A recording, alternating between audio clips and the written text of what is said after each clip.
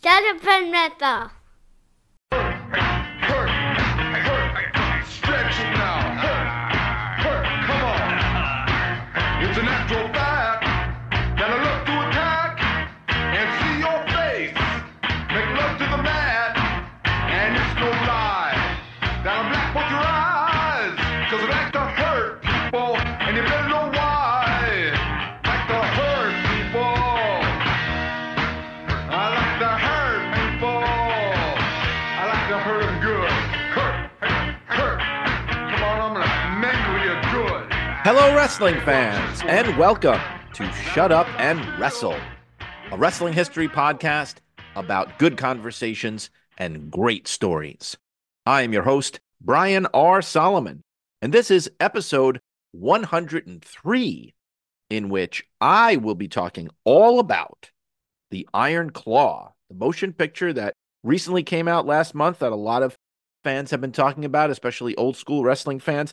And I'm going to be talking about it with a longtime friend and colleague of mine, Ms. BJ Colangelo. We will get to that in just a moment.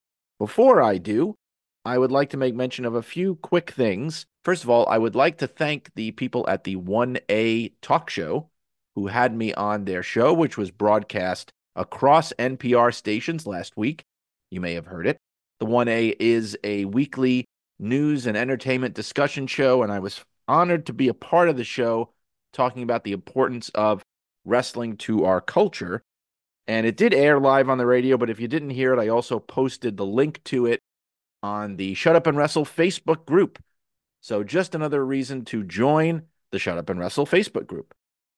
Also want to make mention of the fact that the new issue of Pro Wrestling Illustrated, the April issue, should be going on sale digitally just as this issue hits.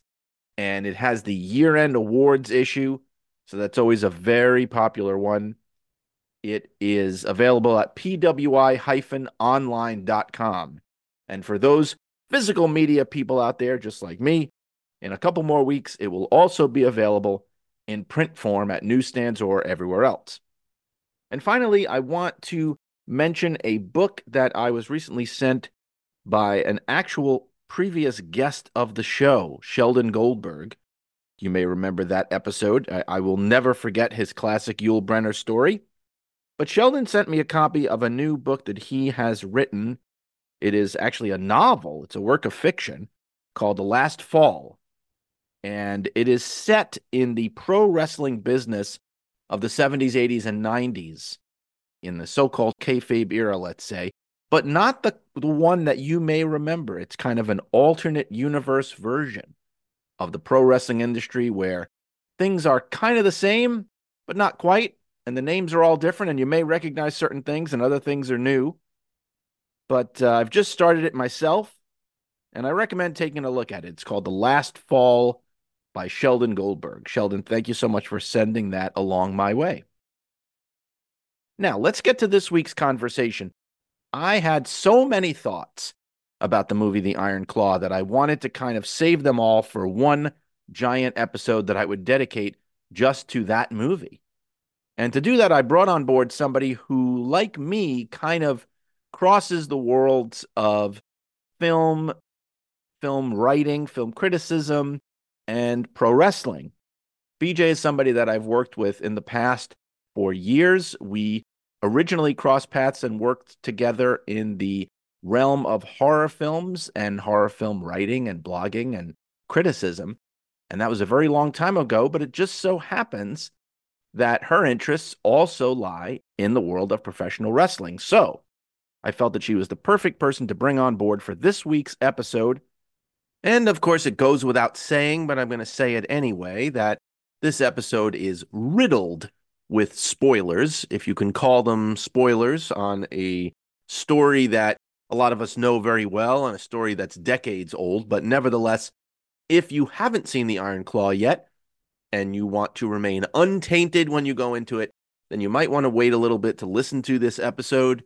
If you've already seen the movie or you haven't seen it yet, but you really don't care, then go right ahead and listen now. Either way, I think you're going to enjoy my conversation with BJ Colangelo, and I'm going to take you to it right now.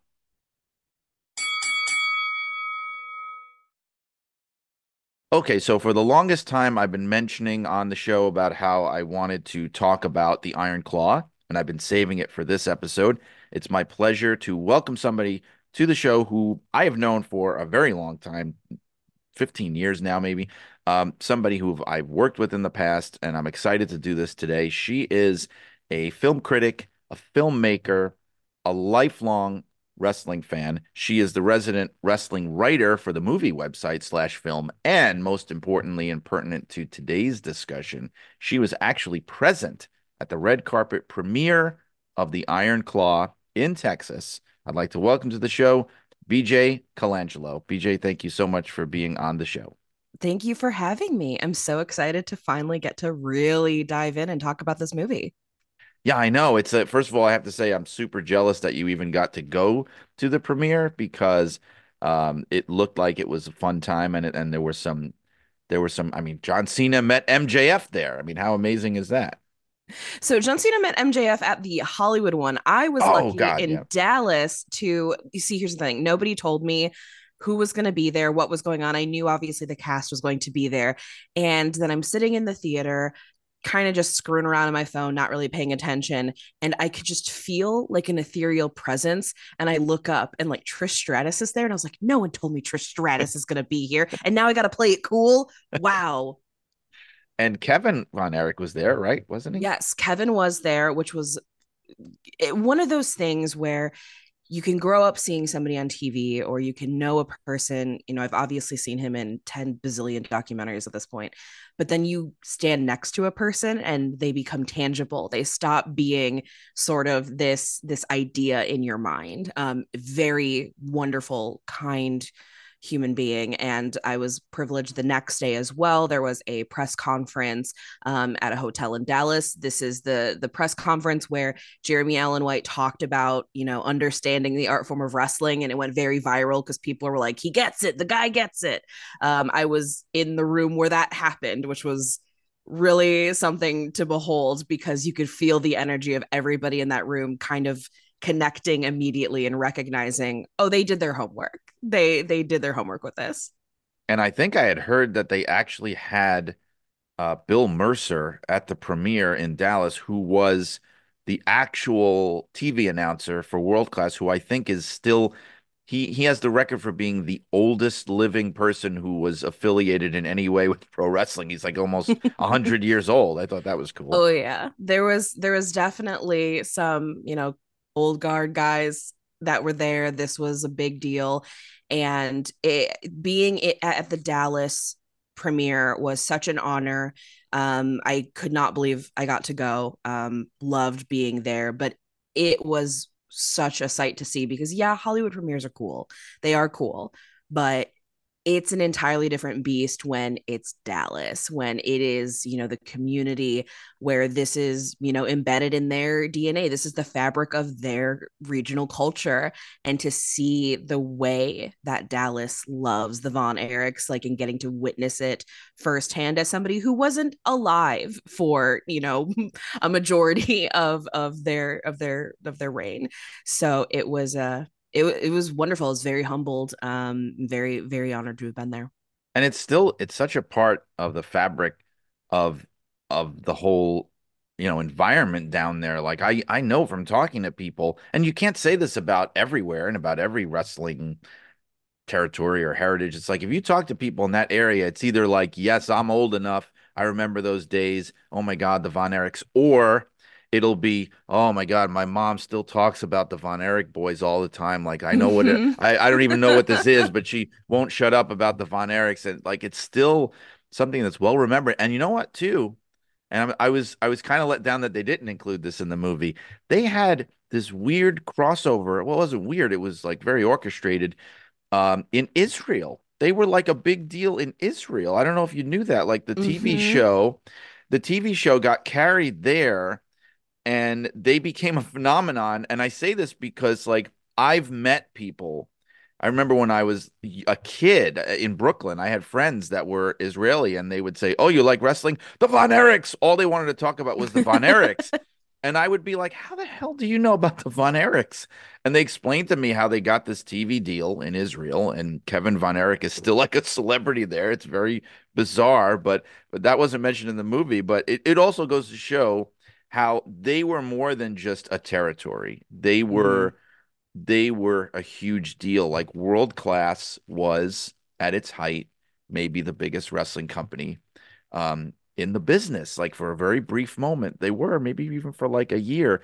They got really, really hot, and I think the movie did a good job of portraying that. Like that's one of the things I really liked about it, how it really got across to you how important it was. And they did. I know people have we'll talk about this. People like to nitpick all the inaccuracies. Michael Hayes didn't have that color trunks and things like that. Right, right. But they did their homework about a lot of things, and the way like they made you understand how the territory system worked. They made you understand why the NWA world title was important. Like those are things that a lot of movies, I think a lot of scripts wouldn't have taken the time to properly get Mm-hmm. across, you know?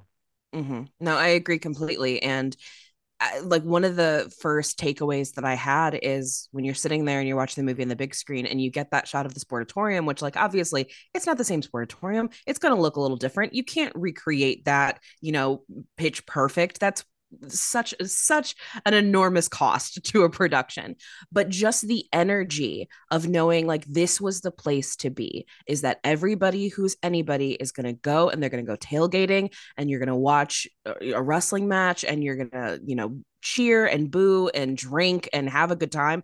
It's like, God, places like this kind of don't exist anymore. Everybody's just renting out church gyms, and it's just not the same. It's not the same. And it really made me nostalgic for something that I never got to even experience.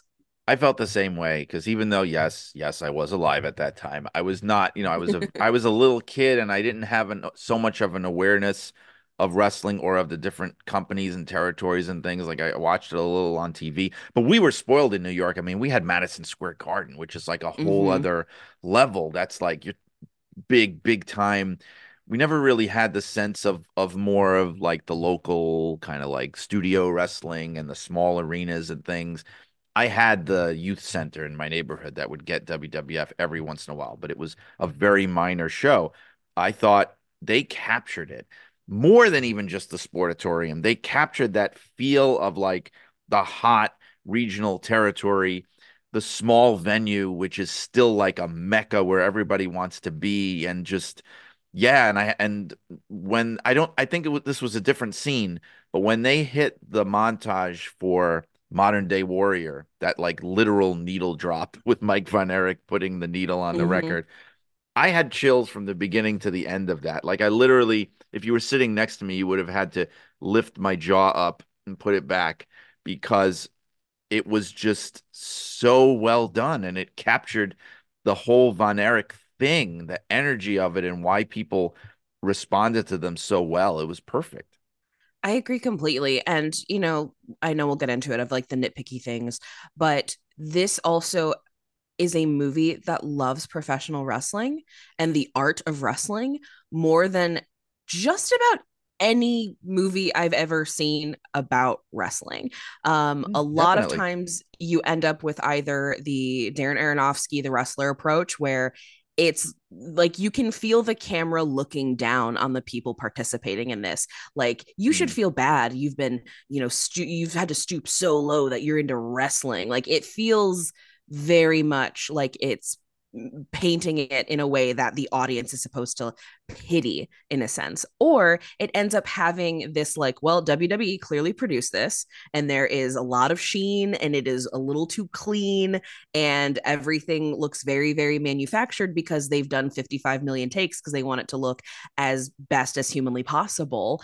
And that's also not wrestling. Wrestling is an imperfect science, and sometimes it's not as clean as it possibly could be. Sometimes you don't connect every single hit. And this movie did such a great job, I think, at not only working around the limitations of the performers, knowing when to pull back so that we are getting, the stunt people stepping in and really going for it, but it also makes wrestling look like the most exciting thing in the world, which it is. Like fans already know this, but for a general audience that looks at wrestling as a quote unquote lowest common denominator sport, it makes it look like the coolest thing in the world, because in order for this story to be effective, you have to buy into the fact that the Von Erichs are essentially folklore superheroes, and you got to make them look cool, and that montage makes them look real cool.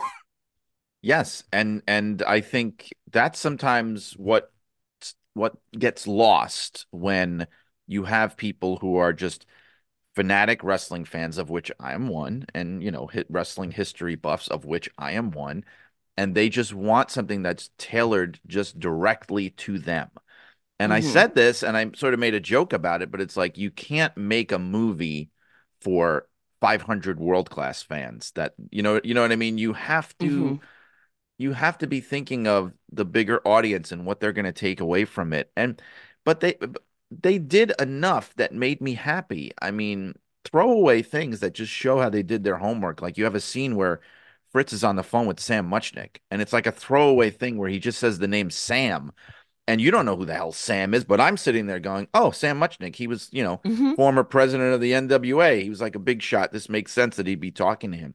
Or just the fact that they knew enough to change the design of the NWA belt later in the movie when Flair comes back in '86 and he's got the big gold belt. Like there's things like that where that was enough for me. I don't need perfection in there are things that I could quibble about plot wise that we might want to talk about that I thought would have worked better if they were a little more faithful. But I don't need all these details to be perfectly faithful for the movie to work for me. I think the number one goal is just making the best movie.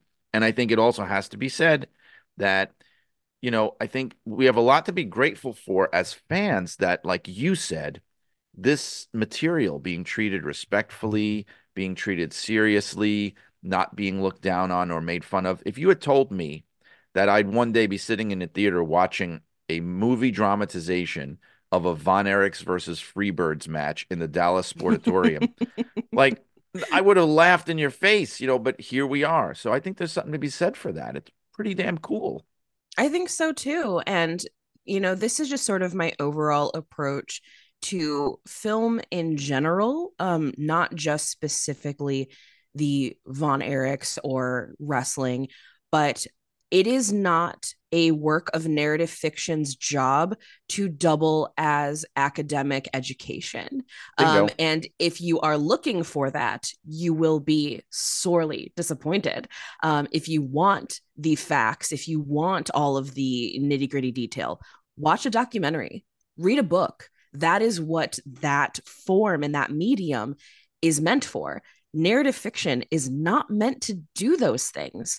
And there are so many little things that were tweaked in terms of, continuity or timeline wise. I mean, obviously, Kevin Von Erich's sons were born after his daughters, but this is a movie that is dealing so much with themes of masculinity that for that narrative arc to work, the boys have to come first. And so those changes are made, and it's not to be disrespectful. It's not to say I don't care about the history. It's because we need to be able to tell this story and make sure that these themes land with an audience. And in order for those themes to land, little changes have to be made.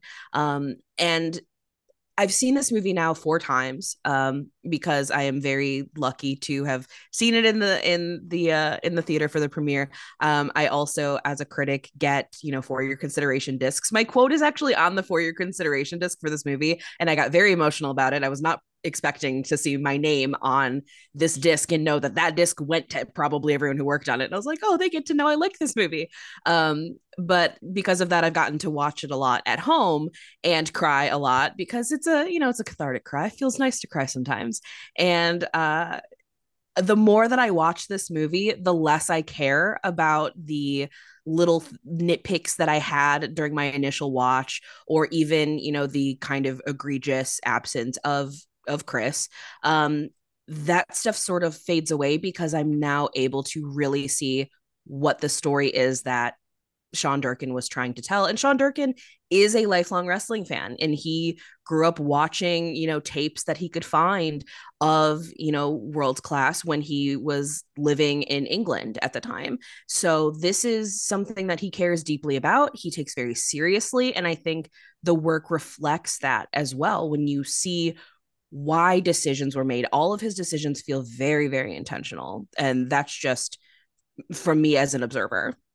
And well, the Chris thing, which, obviously I definitely want to talk about. So I'm glad you brought it up because when we were talking, I know you know that going into it, I was really bummed about that. There was something that felt so wrong. And I think it was because Chris's whole story was that he felt bad about being left out of the Von Erich family.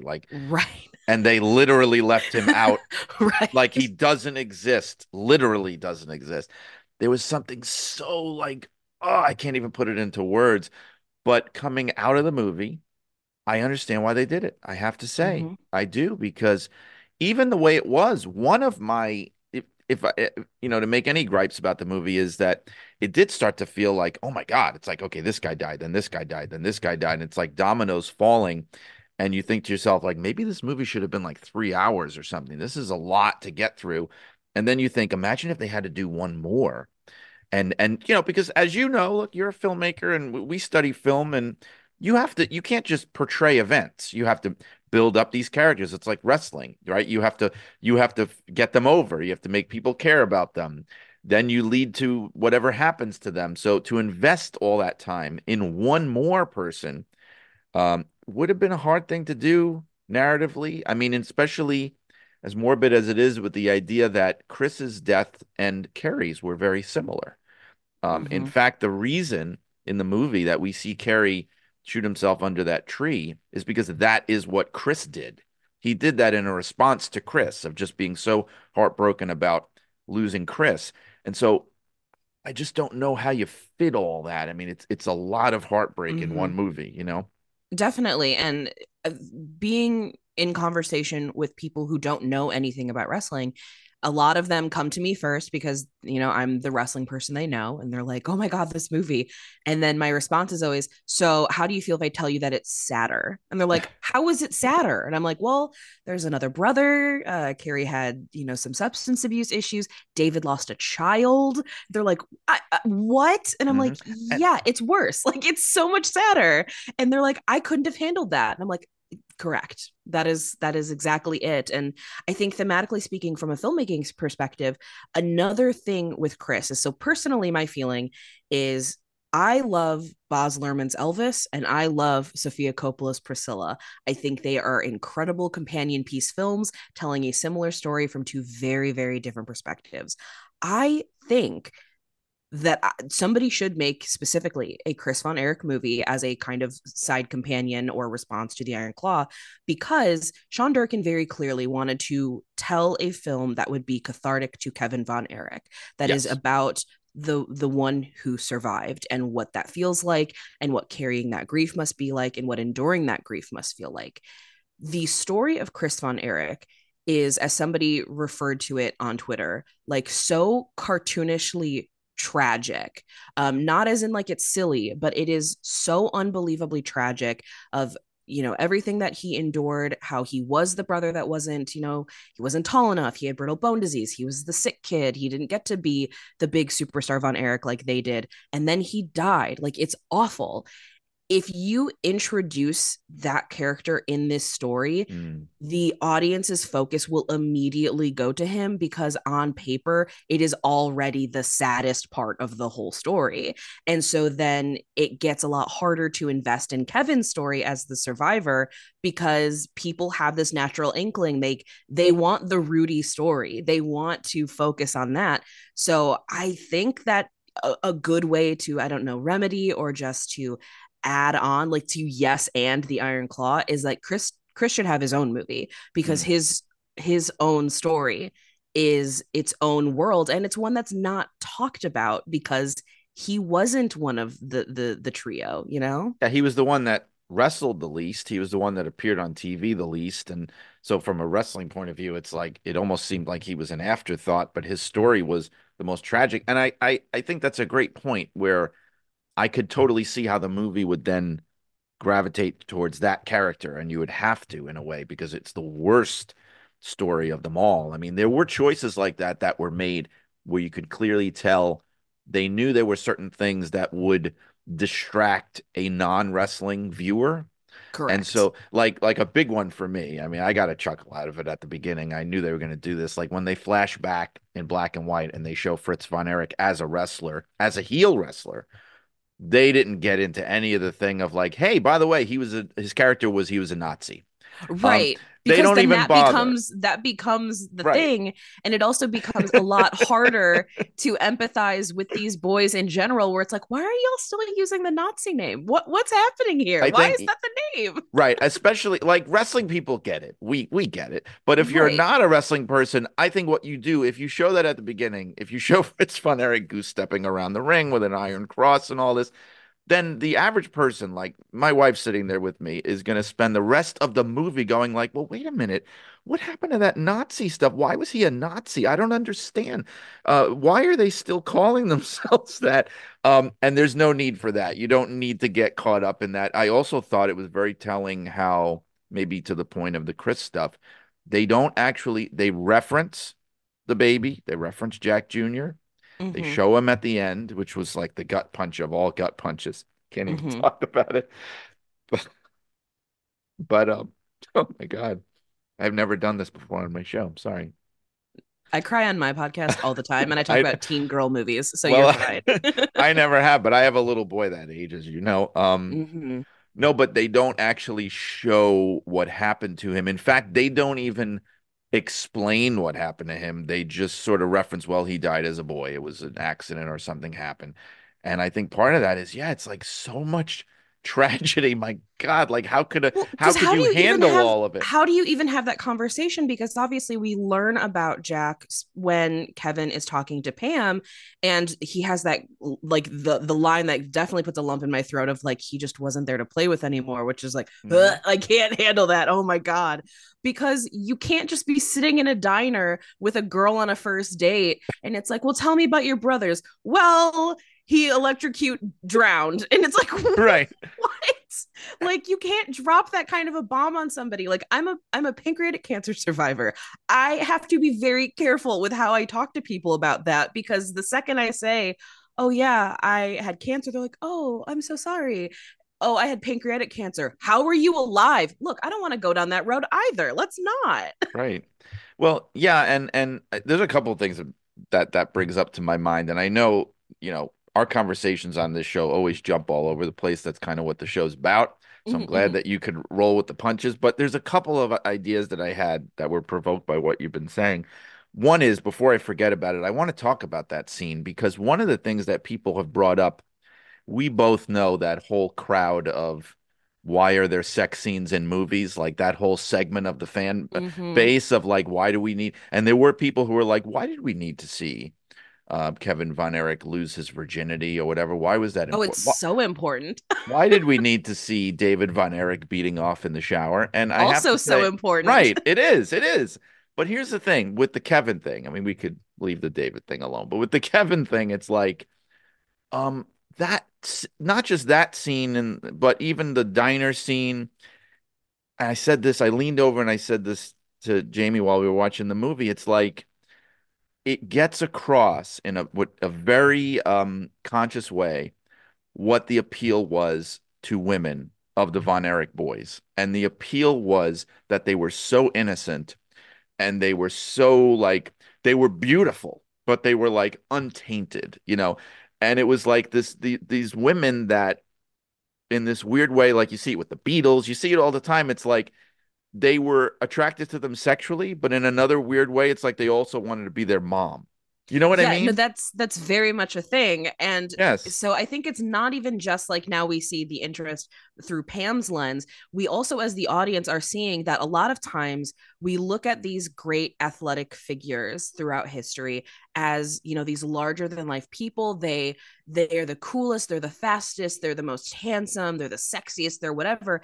And sometimes they are just down home Southern boys, just nice boys Mm-hmm. that don't know anything about sex, that have been sheltered from this world, that this is not who they are. They are not Casanovas. They're boys. Like, this is why, even, you know, as adults, people still called them the Von Erich boys. They were not the Von Erich men, they were boys. And it's because there was something so boyish about them. And yeah, that's definitely part of the appeal, but it also kind of makes what they went through even worse because you're recognizing they didn't have the emotional regulation Mm-hmm. to deal with this much grief. Like, they just didn't.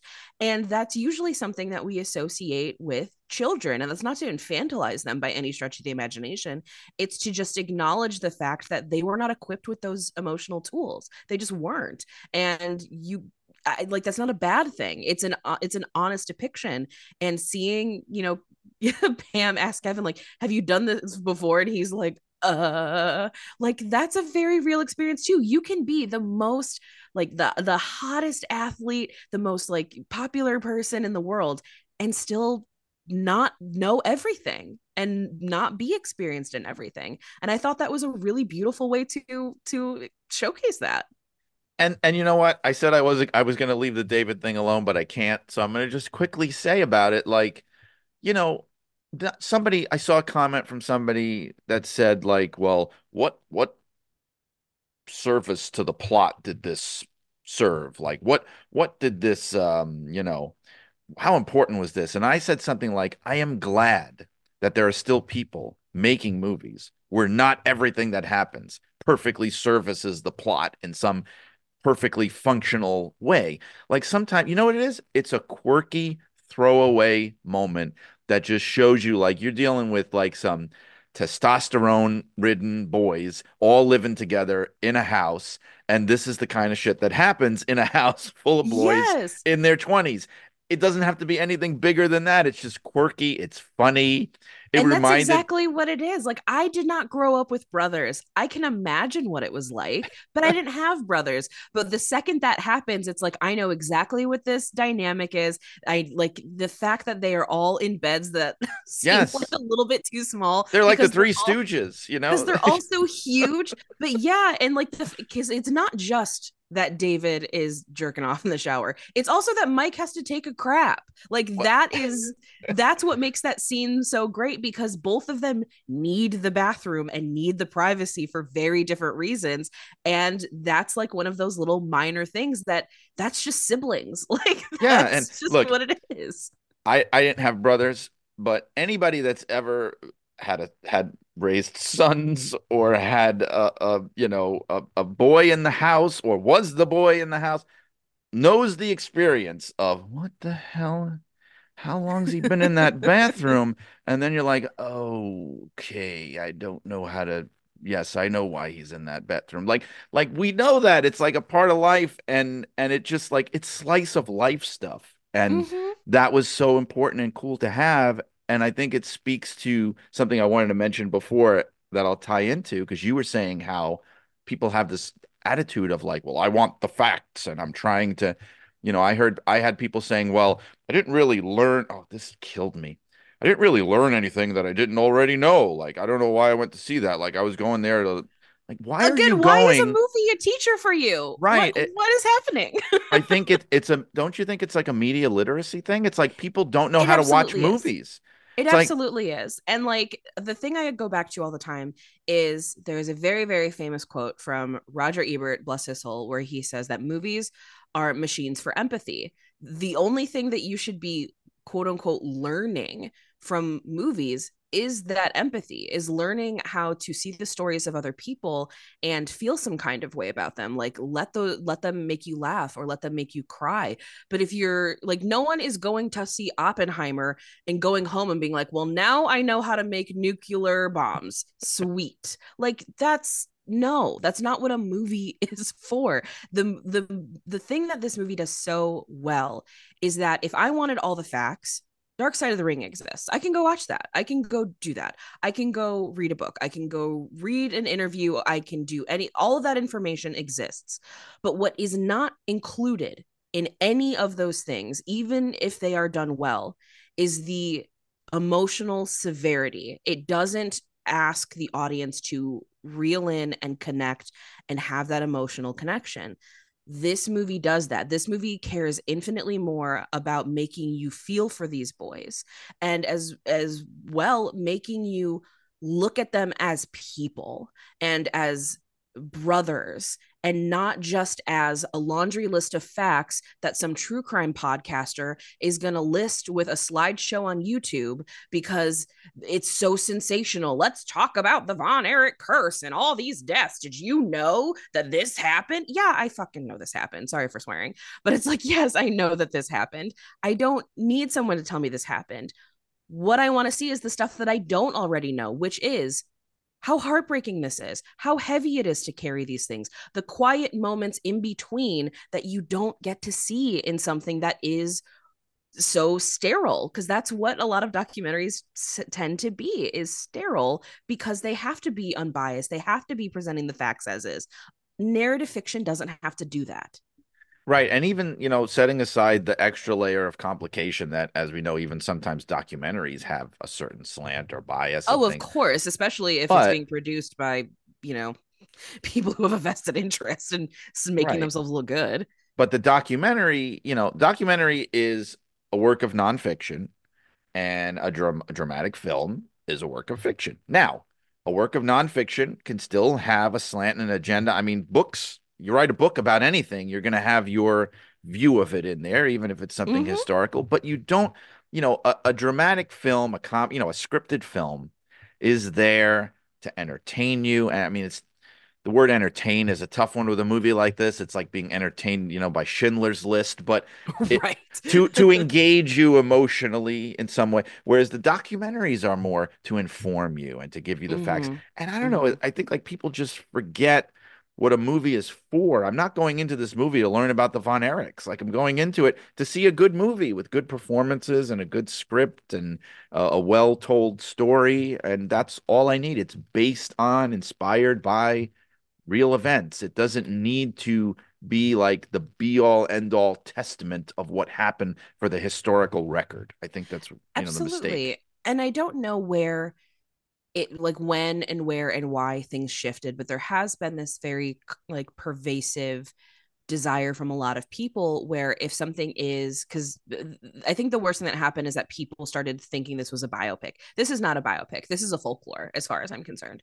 It's like um a movie like Amadeus fits into this category. yes. It's one of my all-time favorite movies. It's a phenomenal movie. It's also total bullshit. It doesn't matter. Who Yeah, cares?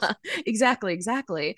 But there's become this pervasive narrative where people believe that if you're telling something that is based even a little bit in truth, that it has to be like one-to-one POV factual. And it's like, well, no, because even then there's going to be implicit biases from the people that were there. Like something that I've heard a lot of people complain about is that they think the movie was too kind to Fritz von Erich, that I think it was. they didn't make him look mean enough. And then so I did write a piece for Slash Film where I incorporated, research that I've done, as well as I spoke with Halt McCallany, who plays Fritz, and asked, how do you approach playing this character who to the entire world is like supervillain, comic book supervillain levels of evil. But if you talk to Kevin Von Erich, that's still his daddy. Like that is Hmm. somebody that he still loves and has a great reverence for. How do you find that line? And that's what this movie is doing, is that there are moments where, I look at this character and I'm like, oh, you are messing these boys up. I hate you. You're terrible. And then there are moments where I'm like, man, that guy loves his kids. Like he loves his boys. He just expresses it in a very old school, macho, toxic masculinity way, because then you also start factoring in a lot of the context of what time period are we in, what was the pervasive social climate when he was raised, how were boys allowed to act, because adding the 2023 things of what we know now about what is actually good for parenting, what is emotional competency, a lot of those we were having those conversations in the 1930s when he was doing stuff that wasn't a thing then. So it goes back to that question of like, is he this otherworldly evil, or is he also a very tragic product of his own environment and the generational trauma that got passed down onto these boys? Like, there are so many questions that you can ask, and the movie doesn't give you any clear cut answers.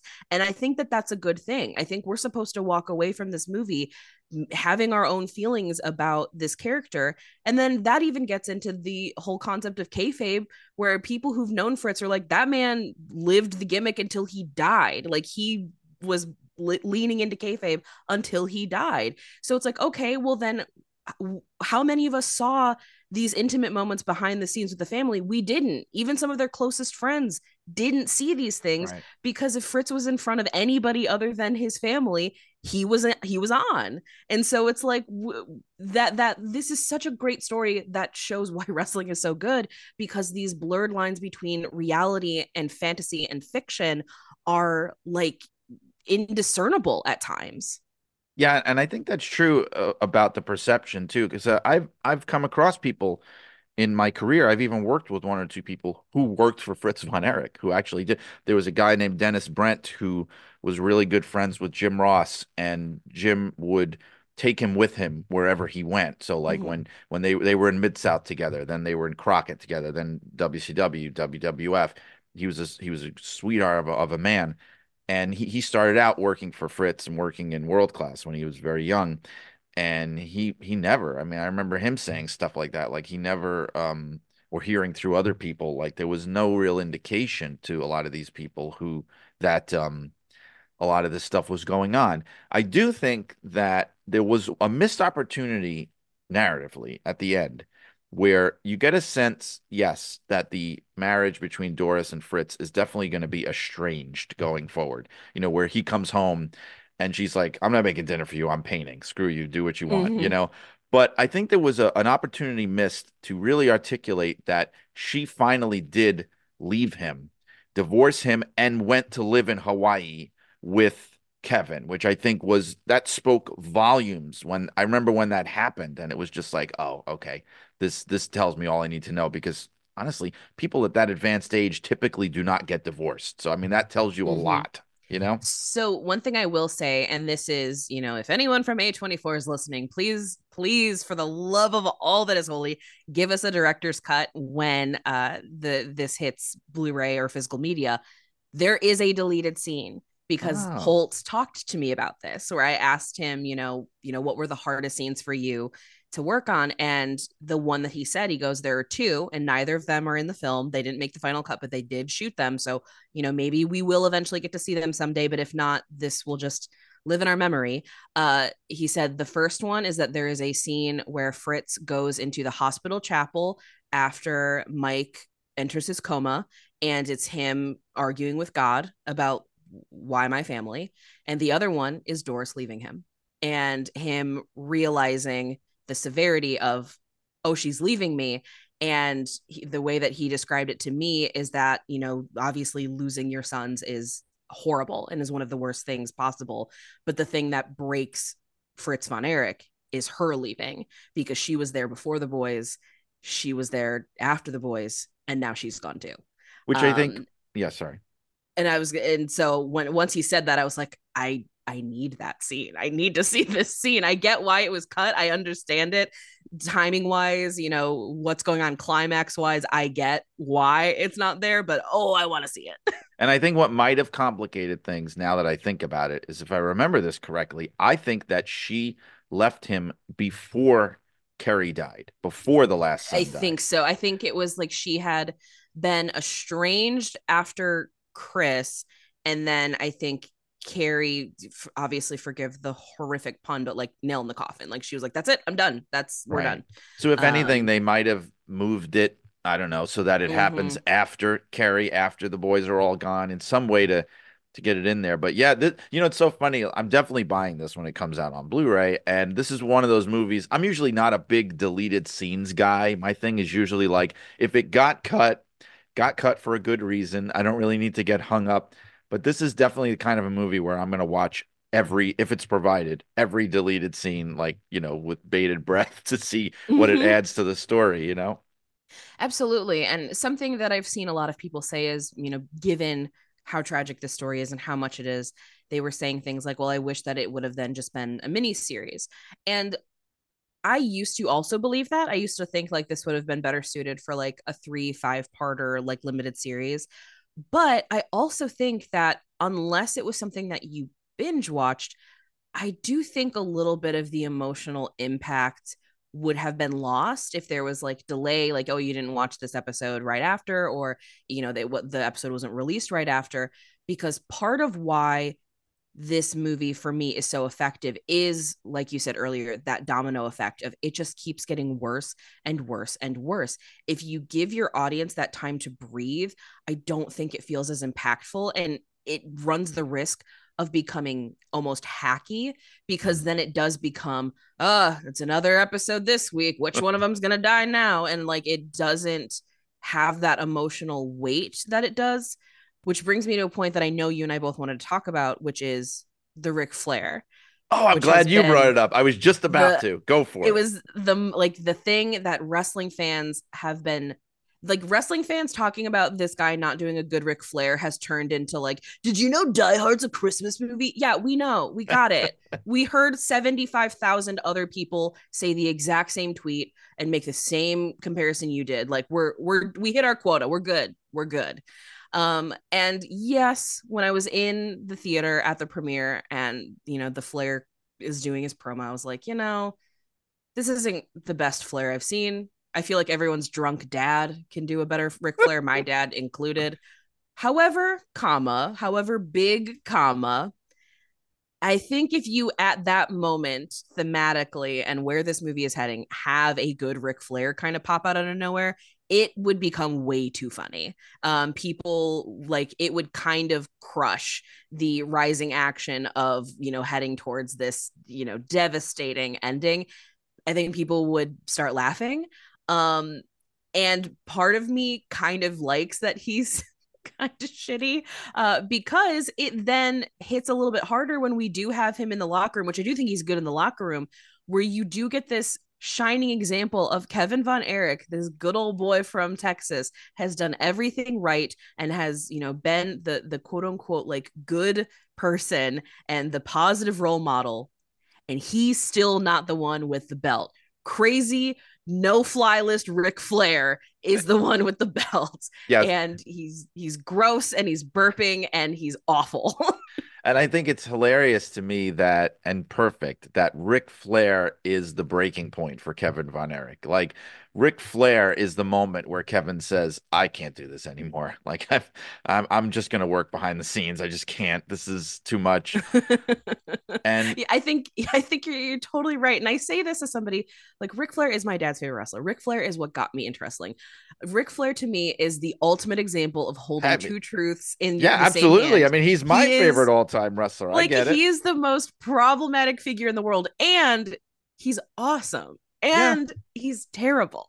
Yep. Like that's It's the almost truth of the wrestling. It's matter. like wrestling in a nutshell. It's like the business. We love it. It's our greatest thing ever, and it's awful at the same time. Like how Yes. he's the embodiment of it.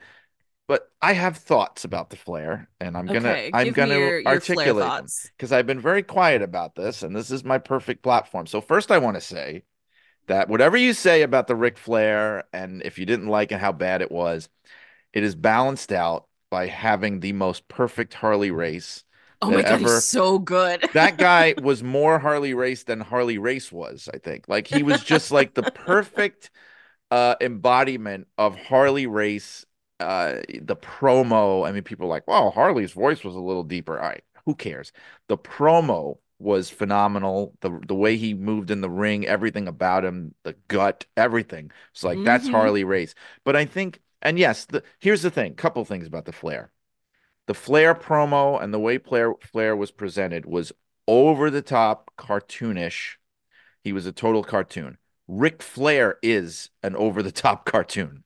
So I Right. didn't really mind this. People are acting like a Ric Flair promo is like a Shakespeare soliloquy that you have to like perfectly adapt the tone and the sound. Like Ric Flair, and I mean this in the best, most complimentary way, is ridiculous. Ric Flair is Hmm. ridiculous. And they He's a captured the Looney Tune. right, they captured the ridiculousness of Ric Flair. You don't just want to have it's not an impersonator show, but here's also why, and I will defend the Ric Flair and why I will say that I didn't mind the Ric Flair.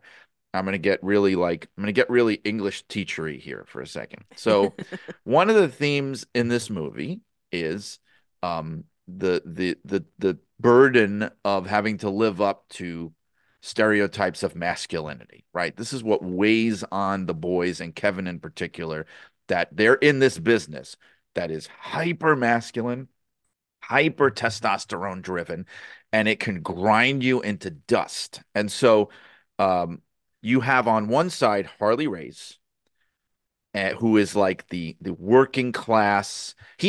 He's one form of traditional masculinity. He's the working class, blue collar, kind of like tough guy at the bar who doesn't say a lot, but he's going to kick your ass, and he does. He's like the John Wayne, right? Hmm. And then you have the Ric Flair, who is like he's another stereotype of masculinity, the frat boy, the over the top braggadocious, the human peacock, like I Hmm. have all the money and all the girls, like he's that version of it.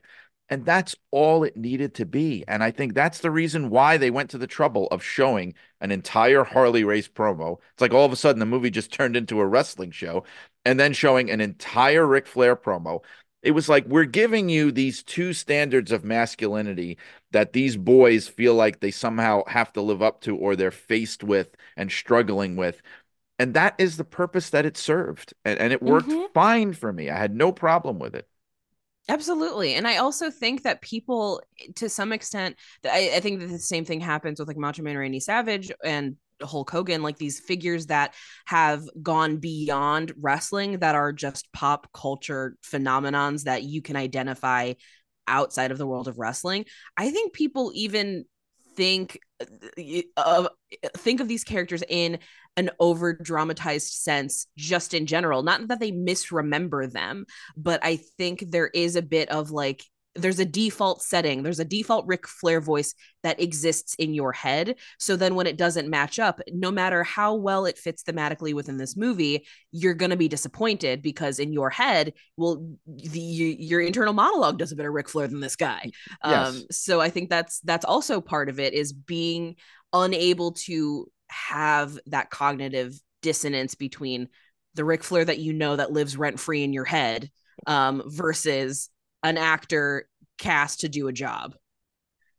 And I think when you watching him and somebody that has, watched and absorbed and reenacted a million Ric Flair promos, like one thing I will say is for better or worse, and yeah, it wasn't like the greatest imitation of Flair, but you could tell, I'm sorry, I can't remember. I don't know the actor's name, but you could tell that he watched Flair. There were things he did, like mannerisms and certain inflections and things where you could tell that he had at least studied them to try to do a reasonable facsimile. Whereas you can't say that about all biopics and movie adaptations. Like there have been plenty of movies that I've seen that have even been about people's lives where I've gone like, I don't think that this person ever actually watched this musician or actor actually do anything because what they're doing is nothing like what they used to do. Whereas the guy who played Flair, at least he seemed to have put an effort into trying to study Flair.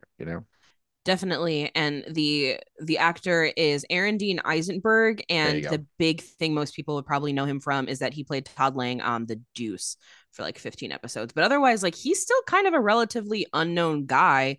So I don't know, maybe one day we'll get to see him do something like really big and see what he's really made of, because everyone's like, that Flair guy was a terrible actor. And it's like, is he a terrible actor, or do you just not like the performance? Because those are two different things. Right. He doesn't need to be some great. I mean, he's trying to imitate crazy over the top wrestling promos. This isn't like some like deeply invested character in the movie. Maybe if this was the Ric Flair story, then certainly we would Mm-hmm. have taken issue and said like Right. we need somebody better to play this part. But for what it is, it's totally. Yeah. It's also, if a 30-second promo is going to ruin an entire movie for you, you weren't invested in this movie to begin with. Like, sorry, them's the breaks. Yeah, no, I agree. I agree. And so, I mean, where do you see now we're in award season, right? Do you see this movie getting any kind of recognition or acknowledgments? Because I'm on the fence about it. Like, here's what I'll say. I enjoyed the movie. I loved it. I thought it was really well done. I don't know if it's a movie I'm gonna like put in the same breath as some of the very best movies I've seen this year, like Killers of the Flower Moon or The Holdovers or I don't know, whatever pops at Asteroid City. Like, I don't know if it's to that level of consideration. What do you I think? think for the awards bodies that do ensemble awards, I think this could take home some ensemble awards for sure, because I love these boys so much. Like the way, so David Von Erich was my Von Erich. I can't handle how like, because David I think is also kind of weird looking, and I feel like people aren't going to be offended by me saying that, but there's something No, about the he fact was that totally weird looking. Yeah. he's like a weird looking guy, but also was like, I'm gonna wear a cowboy hat and a vest and be the best talker you've ever seen. I live for that. Like that is, David was my guy. And Harris Dickinson is so remarkable. Hmm. And has just, it was really nice to just be like, yep, that's why I love David. You Like know, that's why he's my guy. you know what they So, got across with David? I'm so sorry to interrupt oh you, but no, I had take a it. thought and I'm Yeah. gonna lose it, and then you can continue. But like what I loved about the way they portrayed David is they were able to get across to you that even though this is Kevin's movie and Kevin's the main character here, it's clear that David was the best of them all in terms of being Yes. a wrestler and a performer, which that's his reputation. Like he was the one that had the most potential. He was the one that was the most natural, gifted performer of all of them, even though Kerry wound up becoming the most famous and probably the most It's successful. because he's the most handsome. Yes, he was probably the best looking one. Although it's funny to me, like, and I had this conversation with my wife, and I've talked about. I think there's a thing. We'll go off the rails here, but like, I've had this conversation with people where I think that women are more forgiving about men's looks than men are forgiving about women's looks Oh, 100%. in the sense that like there's a phenomenon this be like brutally honest, but like there's a phenomenon that I used to call with my friends. We used to call it something called ugly hot, where somebody could be, they're hot, they're clearly hot, but they're not like conventionally attractive. And I feel like that happens much more with men than women in the culture, where like you have to be more traditionally beautiful or whatever for people to consider you. Like the best example to me is like, the Von Erichs to me, and I brought them up earlier in the show. They're like the Beatles or like somebody like Mick Jagger, where you look at them and you're like, I don't know, these guys are kind of ugly. Like they're not really the most, I'm being brutally honest. They're not the most like handsome looking guys, but yeah, they're sexy and women love them. There's something about them that they have this appeal where I think like if you're a man, you can be slightly ugly, I hate to use that word, and still be attractive. And I think the Von Erichs kind of fit into that category where they're kind of weird looking. Like they're kind of a funky looking bunch of guys, but yet it's undeniable. They were sexy, they were handsome, women loved them, there was something about them, but they're, kind of unusual looking. Definitely. I mean, there's I'm because sorry.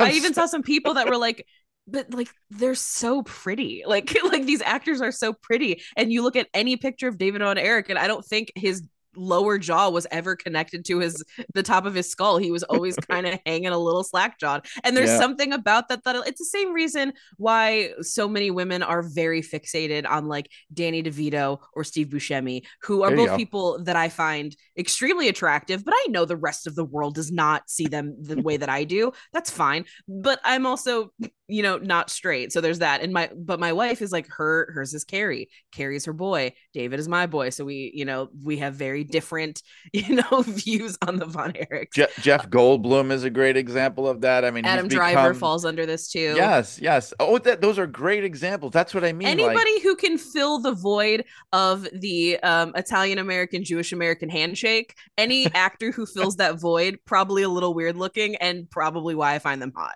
Like, Adrian Brody. I mean, mm-hmm. Al Pacino, even like Oh, back in the Pacino, day, so right? Like handsome. my daughter, my 22-year-old daughter, is in love with 70s Al Pacino. You know, Look, we all are. So she's got great taste. Like Pacino, Dog Day Afternoon, the combination of Pacino and Sarandon for me, like forget about it. I'm can't handle it.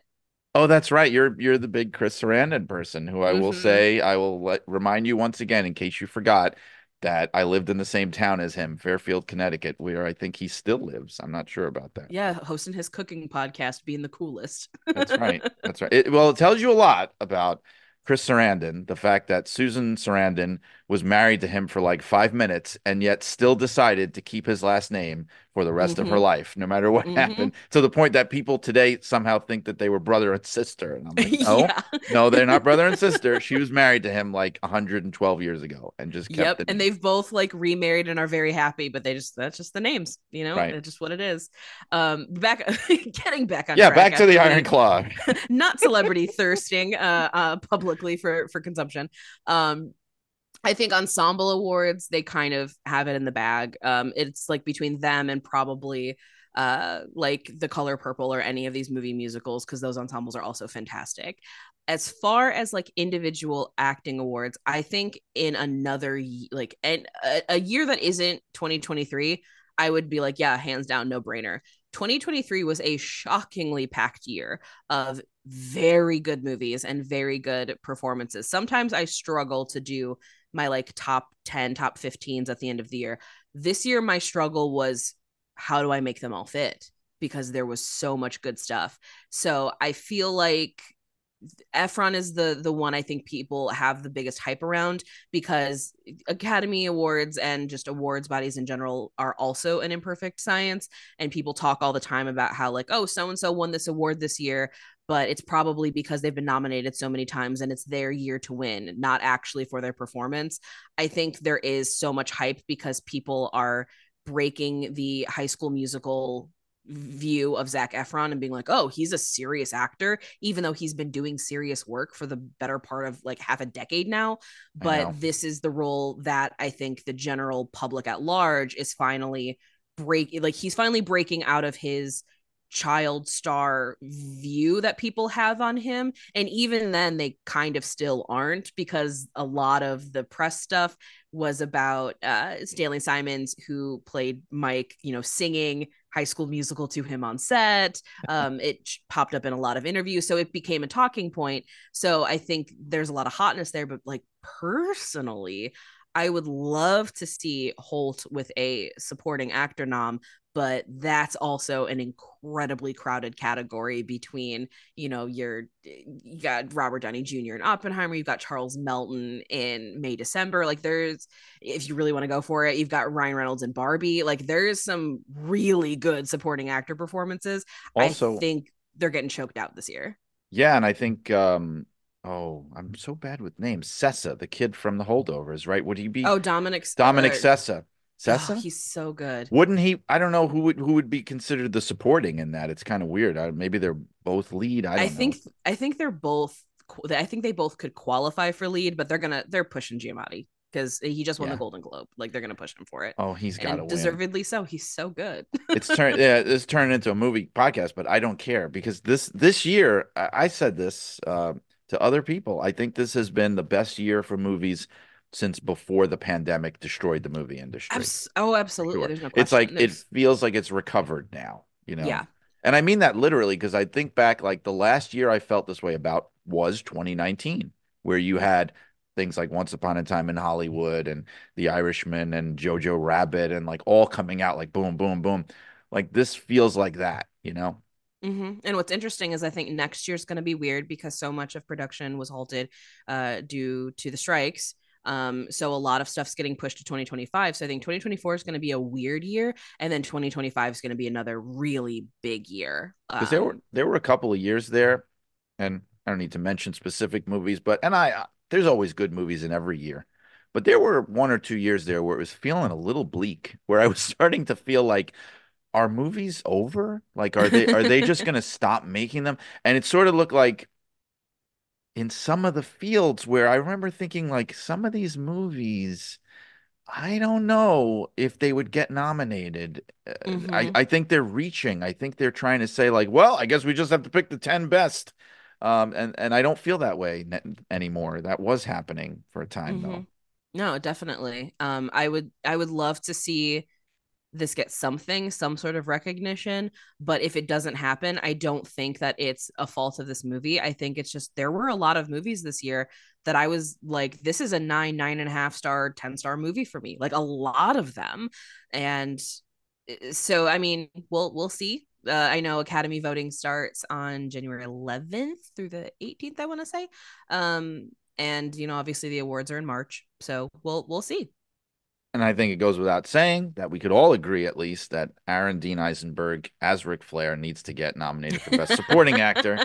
We could all agree with that, if nothing else. No, but I don't know. And then, like the other thing too is so, and I can only say this from my perspective as somebody who works in film, but is also a very huge wrestling fan.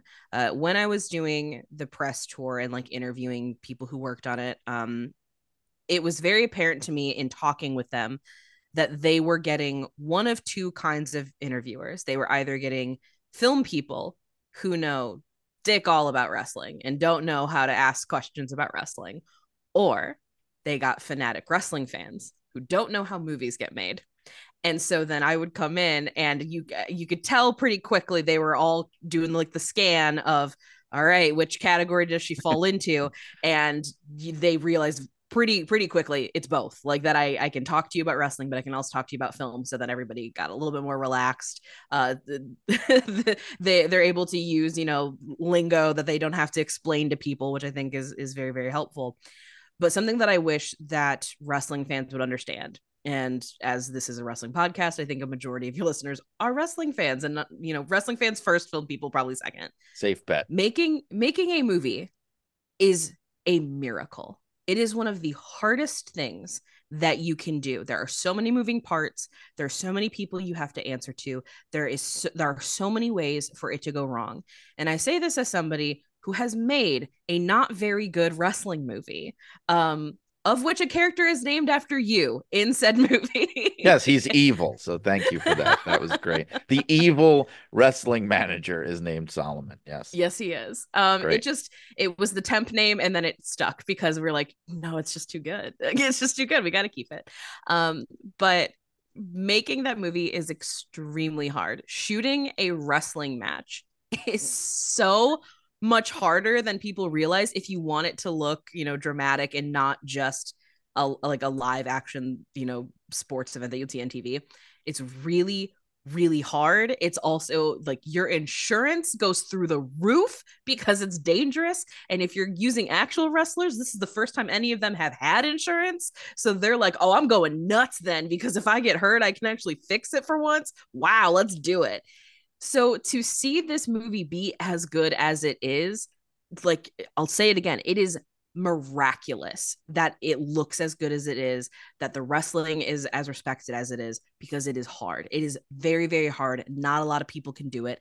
And it's why we don't get a lot of wrestling movies, because you think about the grand scope of wrestling movies. Like, I love that we have a movie like The Iron Claw so that maybe we can wash a little bit of the stink off of Ready to Rumble.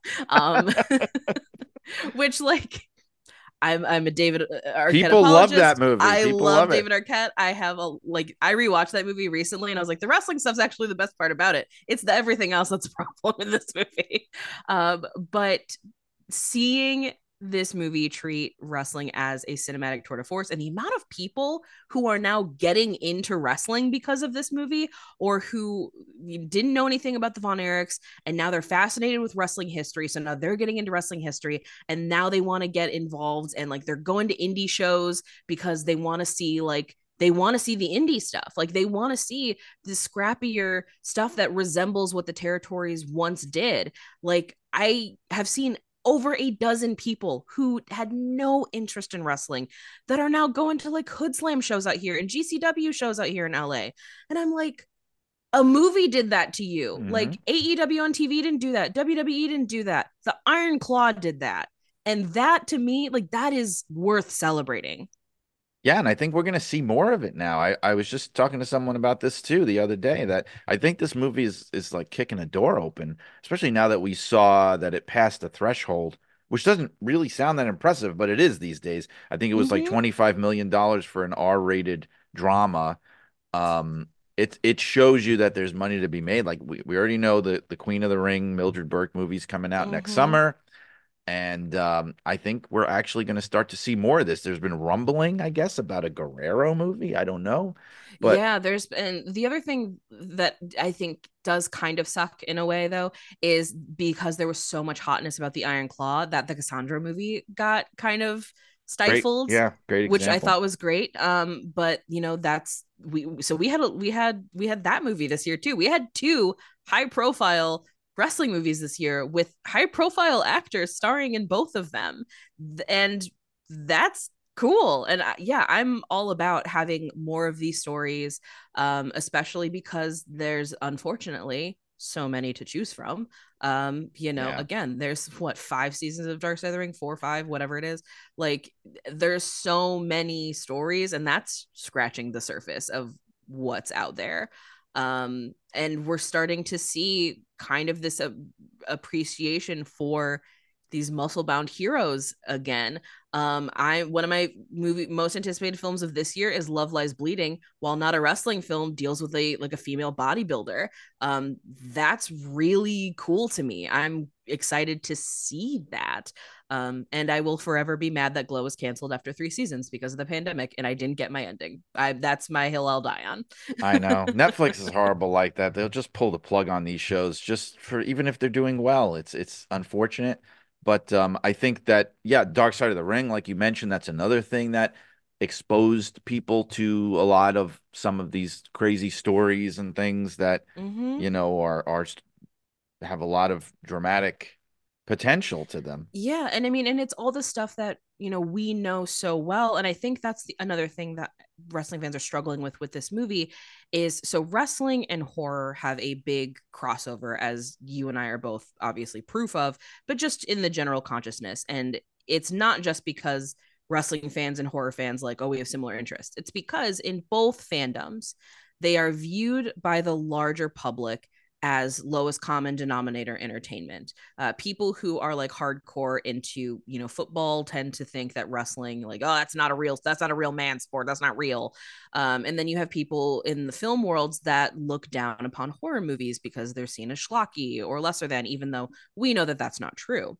And because of that, the fandoms in both of these arenas are very passionate, very dedicated. And There is a defensive. reason there's a reason that there are horror film conventions and like wrestling fandom events, but there are not those for romantic comedies. That's just not really a thing. And if you want to do like a sport thing, it's related to a sporting event. It's related to, there's a big basketball game, so therefore there's going to be this, Hall of Fame thing or this museum or whatever. There's not going to be, random athletes showing up at conventions the way that wrestlers do. And so because of that, because there is this intrinsic understanding that fans have that we kind of have something to prove, a lot of us tend to know a lot about the thing we're passionate about, because we not only have to explain why we're passionate, but we also have to circumvent all the arguments that we know that we're coming. So fans of wrestling and of horror movies know more about their thing than anyone else on the planet knows about their thing. And so then when you have a movie like The Iron Claw that is not meant to cater to us, that is meant to cater to the general public at large, I think sometimes it can spark up that defense mechanism inside of all of us of whoa, wait, no, but that's not right, that's not right. It's that knee jerk kind of aggressive like dog barking at the mailman we all get when someone's like, wrestling's not real, right? It's like, yes, we know, and you have to like explode it out of your body. I think that happens when you watch a movie about the thing you love so much, but it isn't for you. It's not meant with you in mind. Right. There's a little bit of discomfort that we have to sit in. And once you are able to silence that part of your brain and give yourself over to what the movie is trying to do, not what you want it to do, not what the voice inside of you that has to get defensive about wrestling wants you to do, but actually sit and see what the filmmaker has to say, the Iron Claw becomes an infinitely more enjoyable experience. And it also allows you to, interrogate some of your own feelings inside that you might have about the industry that you love so much, because that it does that with me. I mean, I am a very critical wrestling fan as much as I love wrestling. I think that just goes with being a queer person and being a woman. I can't suspend my disbelief so much when I know how much mistreatment has existed historically to people who share my identity markers in this industry.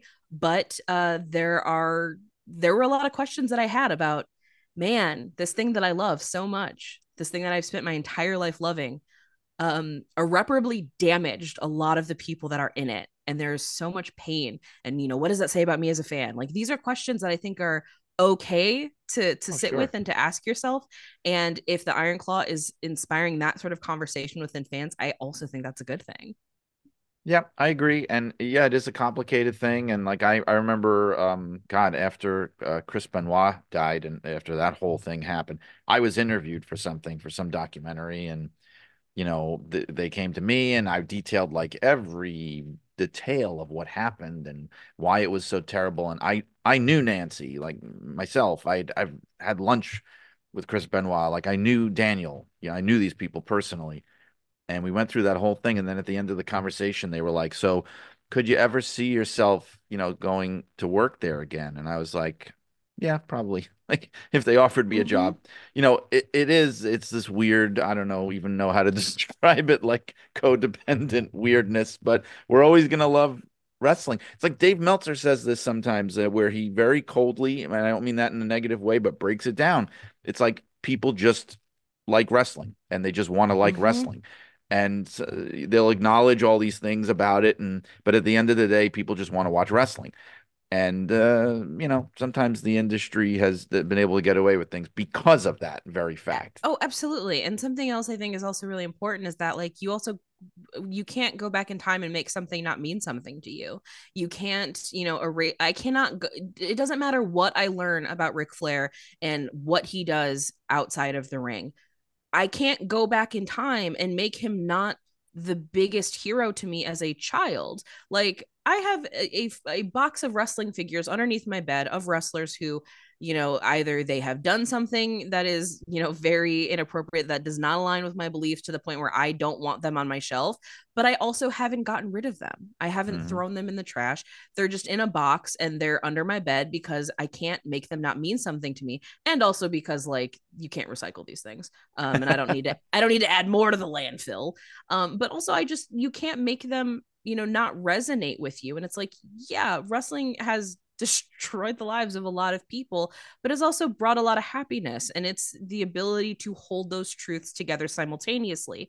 It's not a but. They don't cross each other out. It's not, wrestling is awful, but it makes me happy. It's wrestling as an industry is pretty terrible sometimes. And it's also really wonderful.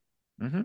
Yeah. I mean, that's the best way to put it. It's funny, I, that's a great conclusion to make. And I was looking to wind up, but I have to very quickly say, because you brought it up, and I'd be remiss if I didn't mention this because we sort of just glossed over it.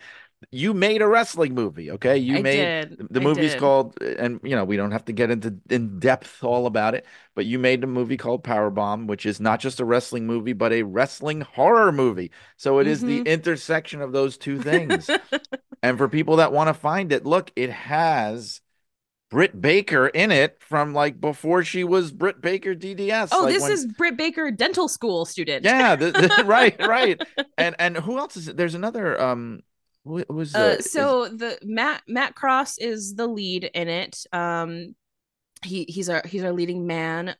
Also Britt Baker, obviously, Ronnie Jonah, who, if you are somebody who knows indie wrestling, she was an indie wrestler in the 2000s. She was actually one of the Miz's first valets when he was on the indies, but she has since, left the world of wrestling behind and become an actor. So she was perfect to get. But there is a wrestling match with Matt Cross as well as Gregory Iron, and Super Cop Dick Justice. They're both in it as well. David Direction has a small little cameo back when he was, or I think he's Derek Dillinger now, but back when he was, still very much studying. Same with Alex Daniel. They're both in it. There is a cameo.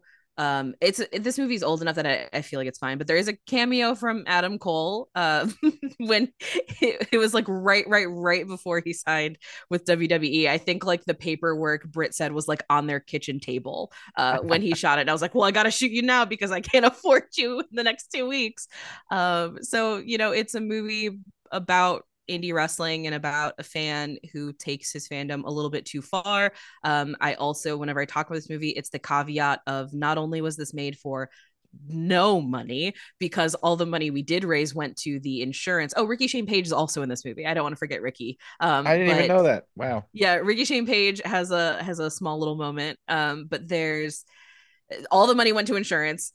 So people all the time will be like, I saw this movie and it looked really cheap. And I'm like, yeah, man, it costs nothing to make. We did not have money. Thank you for pointing out that obvious. But this was the movie I mentioned earlier when I had pancreatic cancer. I was not expected to survive, and I wanted to make a movie before I died. And I wanted to make a movie that combined my two loves, which is horror films and wrestling. And so then I made the movie, and then I didn't die. And now I have to answer for this movie every day. But I am very proud of it because, again, making movies is a miracle. It's very, very hard to do. And I look at it, and yes, there's so many things I would change. And I promise when you watch it, there's probably things that you would change too. I bet we have the same ideas. I bet we would both want to change these things. But the fact of the matter is, like, I got to make it, and that is a privilege. I'm still alive to hear people be mean to me about my movie, and that itself is a gift. Is even being able to be alive to hear people shit on it. And I second that heartily because I'm glad you got a chance to make it. I'm glad you're still here. There are many, many people in the worlds of wrestling and movies and beyond who are glad at how this worked out. And thank God that it did the way that it did. And I also want to mention, and I know, it's a wrestling podcast and it's decidedly male listenership, but I can guarantee you there will still be people interested in your podcast. So I just want to briefly talk about This Ends at Prom. And so could you mention how people can find you and find, because if you love to hear BJ talk about movies, there's a lot of places where you can read and hear her talk about movies. So if you could let people know. Absolutely. I'm on social media everywhere at BJ Colangelo. And my podcast is called This Ends at Prom. I co-host it with my wife Harmony, who is transgender, and we talk about coming of age stories either about or marketed towards teen girl audiences across all decades and genres, everything from Little Darlings to Xenon Girl, the 21st century, everything in between. And we do end up finding ways to talk about wrestling all the time on the show because everything is wrestling. Of course. And we have a lot of we do have a lot of listeners that they're like, oh, I pop so hard whenever you like randomly talk about wrestling on an episode. I'm like, yeah, it happens. But it's very much it's kind of the girl version of what the Iron Claw does. We talk about femininity and the way that femininity exists in our culture and what it does to girls, and also how the patriarchy hurts everybody and what it does to boys as well. So if that's a thing that you're into, This Ends at Prom is on all major podcast platforms, and we do have a Patreon where we do talk about boy movies through we call it our Sadie Hawkins dance episodes. So we do talk about boy movies on the podcast, and we have also done we still haven't done Fighting with My Family. That'll eventually end up on the show. We want to get a a big hardcore like girl wrestling fan to come join us so that we can all just very much mark out and be really big losers about it, and it'll be very fun. So if that's something that you're going to wait on, I'll post it on social media. Great. I would second that. I listened to it, and I know I may not be the traditional target audience for that. So I'm sure there are a lot of other people like me who either listen to it or would be interested in checking it out. Oh, definitely. So And I I mean, encourage people to do that. and my wife's also real funny, so we have listeners that are like, I just listen to hear Harmony make jokes. I'm like, well, good, I'm glad as long as you're listening. Well, this has been great. I'm so thankful that you made the time to do this, and I knew this was the right choice. Like I wanted to talk about the Iron Claw so badly, and I was thinking like, who's the person? And I was like, who could I get who's well versed in wrestling and movies from a film critic point of view? And I was like, boom, one person immediately came to mind, and you came through and you fulfilled all my expectations and then some. So thank you.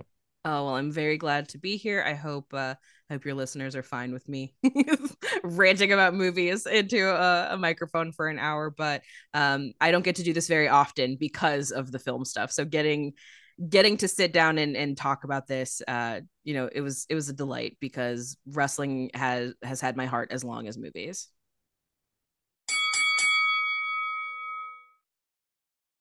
There you have it, folks. My conversation with BJ Colangelo and our thoughts on the brand new A24 motion picture, The Iron Claw. And if I could just sum it all up by saying I highly recommend that you see this movie if you haven't already. It is well worth seeing, no matter what kind of historical flaws and quibbles you may find in it. To see a movie like this that takes wrestling history so seriously and really tries to dramatize it in a respectful way is something that I never thought I'd see, and it's very gratifying to see. So check out the Iron Claw if you can. And thanks again to BJ for being a part of the show. Next week's episode is going to be something very exciting. If you are into Lucha Libre, then we are going to have one of the world's leading experts, and especially, I would say, leading expert in the English language. I'm talking about Roy Lucier. Roy Lucier is one of the most accomplished historians and collectors of Mexican wrestling and also Japanese wrestling to a certain extent and other wrestling.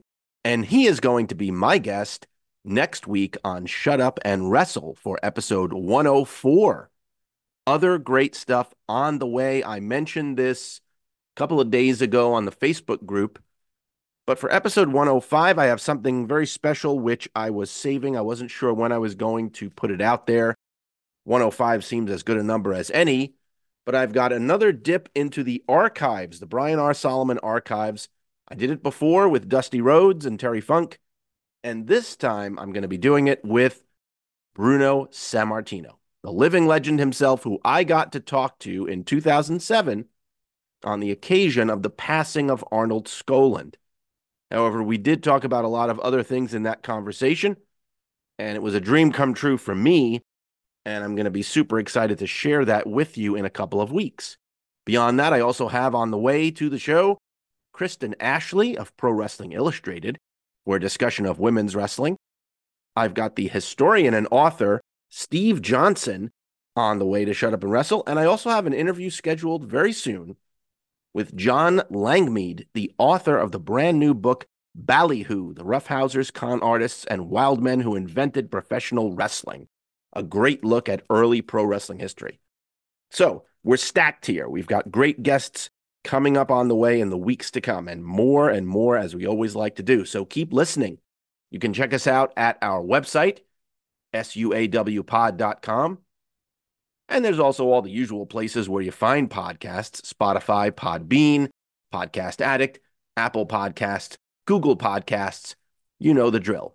While you're at it, join the Facebook group, Shut Up and Wrestle with Brian R. Solomon. And if you'd like to make a contribution to the show, if you'd like to support the show in some small way, if you go to my Twitter page, Brian R. Solomon, you will find a button at the top for Cash App and Venmo contributions. If you're interested in using PayPal, you can find me on PayPal at brianrsolomon@yahoo.com. And thanks to all who have contributed so far, it is greatly appreciated. The other projects I work on, the wrestling news, find it every single day from Arcadian Vanguard at thewrestlingnews.com or wherever you find podcasts. And you could also find it on the YouTube page of Arcadian Vanguard. The books I write, Blood and Fire, the unbelievable real-life story of wrestling's original Sheik, as well as Superheroes, the history of a pop culture phenomenon from Ant-Man to Zorro. You can get them wherever books are sold. And if you'd like an autographed copy, reach out to me at brianrsolomon@yahoo.com. The magazines I write for, Pro Wrestling Illustrated, as mentioned at the top of the show, get it at pwi-online.com, as well as Inside the Ropes, which you can get at insidetheropesmagazine.com. If you're looking for me on social media, you'll find me on Twitter and Instagram at Brian R. Solomon. And on any of those social media platforms, you will find a link to my author page on the World Wide Web. Shut Up and Wrestle is a production of the Arcadian Vanguard Podcast Network. And as always, this has been Brian R. Solomon asking you to keep those cards and letters coming in, and reminding you of the words of the great Eli Whitney, who said, "Get your stinking hands off my gym." So long, wrestling fans.